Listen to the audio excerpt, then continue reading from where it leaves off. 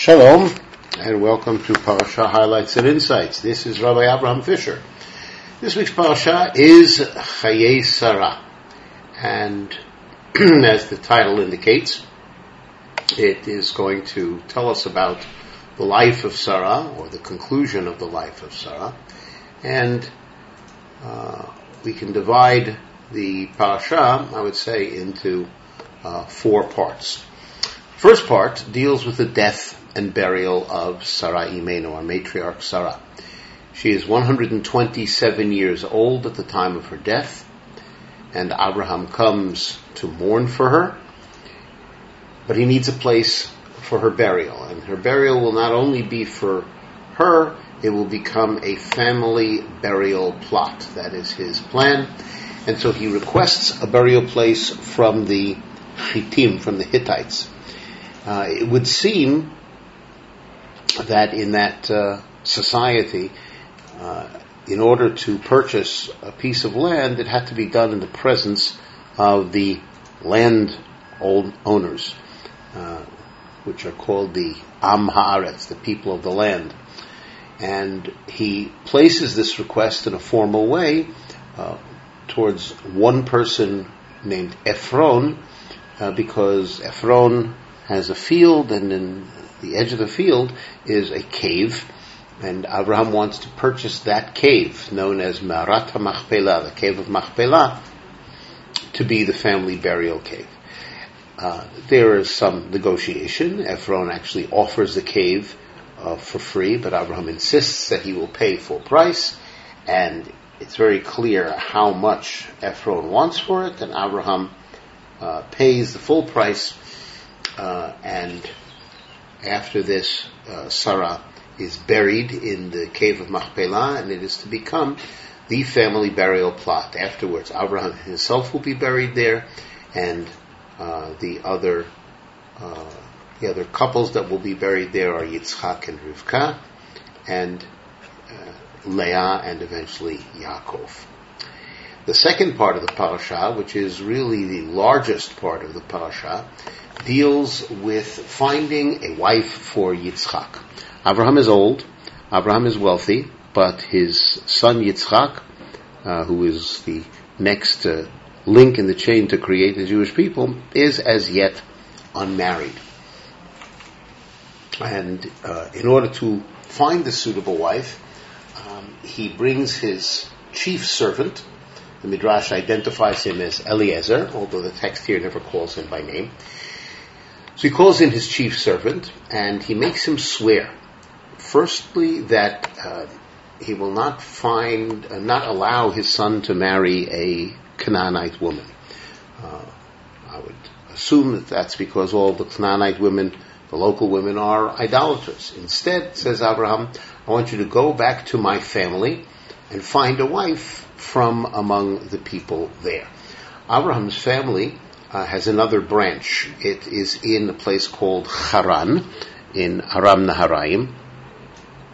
And that's where Abraham's father spent the last years of his life, and that's where Abraham's brother Nahor lived. And right after the Akedah, Abraham received word about the various births in the family of Nahor, Nahor's children, grandchildren, and so that is a place to find a wife. Abraham makes it very, very clear that under no circumstances is Yitzchak to leave the land of Israel, the land of Canaan, even if the servant finds a suitable wife. And so the journey begins to the city of Haran, which is where Nahor and his family live. The servant takes 10 camels that are laden with the wealth of Abraham, and as he comes to the city of Haran, he stops by the well and he prays for success, and he arranges for kind of a sign, or another way of reading it is a kind of test of character, that he will ask a girl for water, and if she agrees to give him water and then of her own offers to give water to all of his camels, this is the right mate for Yitzchak. This will show that she must be coming from the family of Abraham, of Nahor, and of course the character will show that she is a person of chesed. No sooner does he finish praying that Rivka approaches. Rivka, the granddaughter of Nahor, and the servant is amazed at how quickly this seems to be working out, because he asks her for water, she gives him water, and then, just as he had said, she offers to water all of the camels. He asks, "Whose daughter are you?" And it turns out that she is a member of the family of Nahor. So the servant gives her a gift. He's very grateful to Hashem. He blesses and thanks Hashem for making this happen so quickly and apparently in a very successful way. The servant, together with the camels and all of his attendants, are invited back to Rivka's home. Rivka has a brother named Lavan, and he invites the servant. And the servant speaks before the family of their father, Betuel. He retells in its entirety what had happened, and the conclusion that the family of Rivka has is, well, this comes from Hashem, and therefore, of course, we are going to cooperate to have Rivka marry Yitzchak, sight unseen. And the servant gives a blessing to Hashem, he gives gifts, and then they have a feast to celebrate.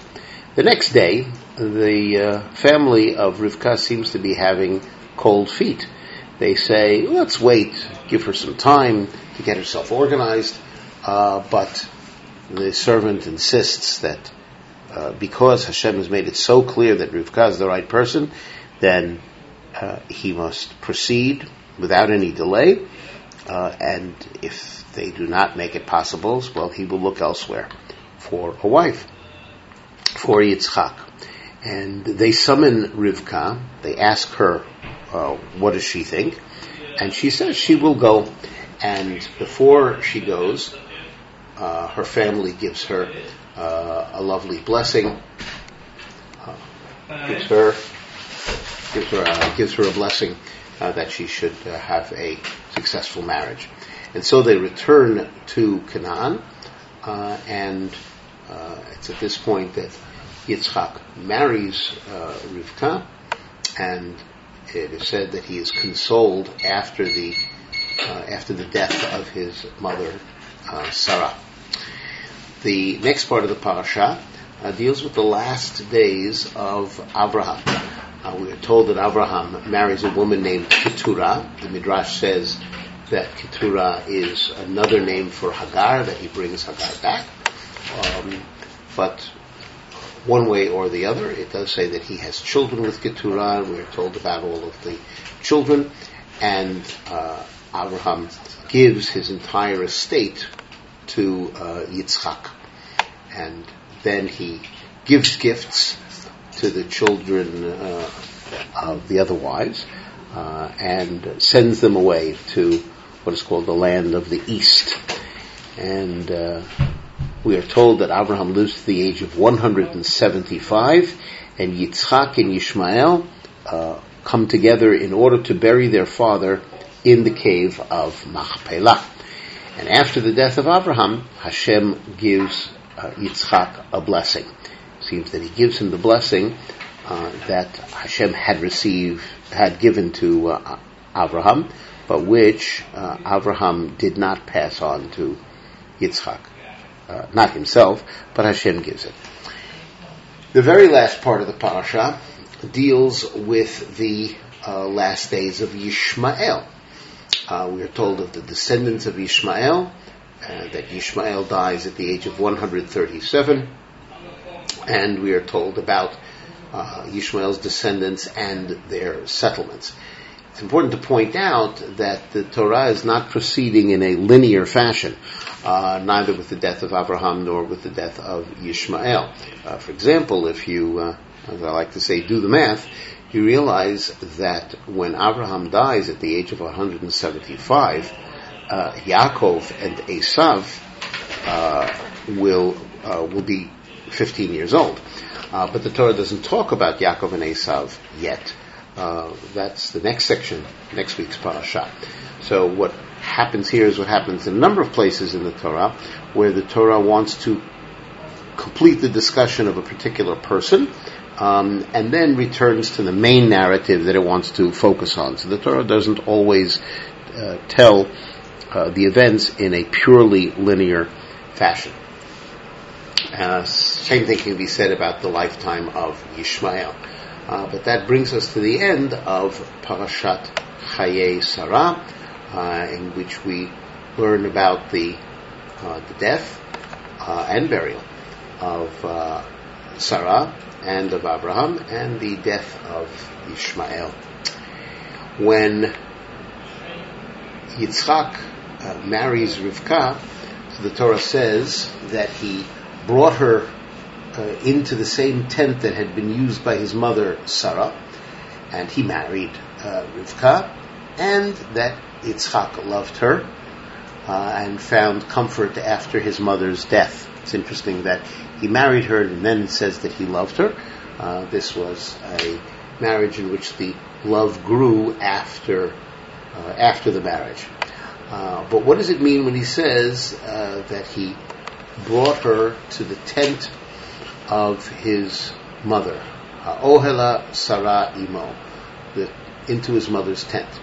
Rashi insists that it's not just that he uses the same tent that had once been occupied by Sarah, but that Rivka, in a very real sense, becomes a continuation, shall we say, of Sarah herself.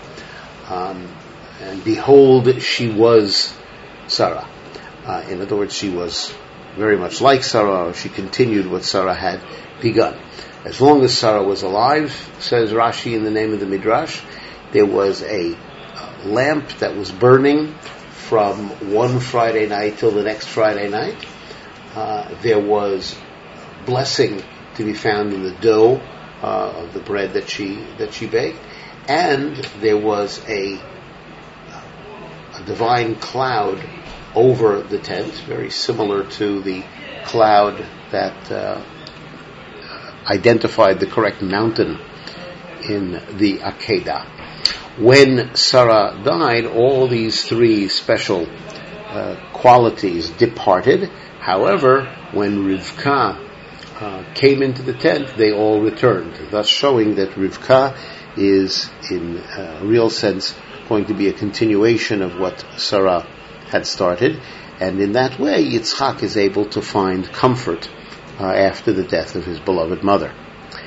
I thank you all for joining me for this exploration of Parashat Chayei Sarah. This is Rabbi Avraham Fischer for Parasha Highlights and Insights, saying Shalom.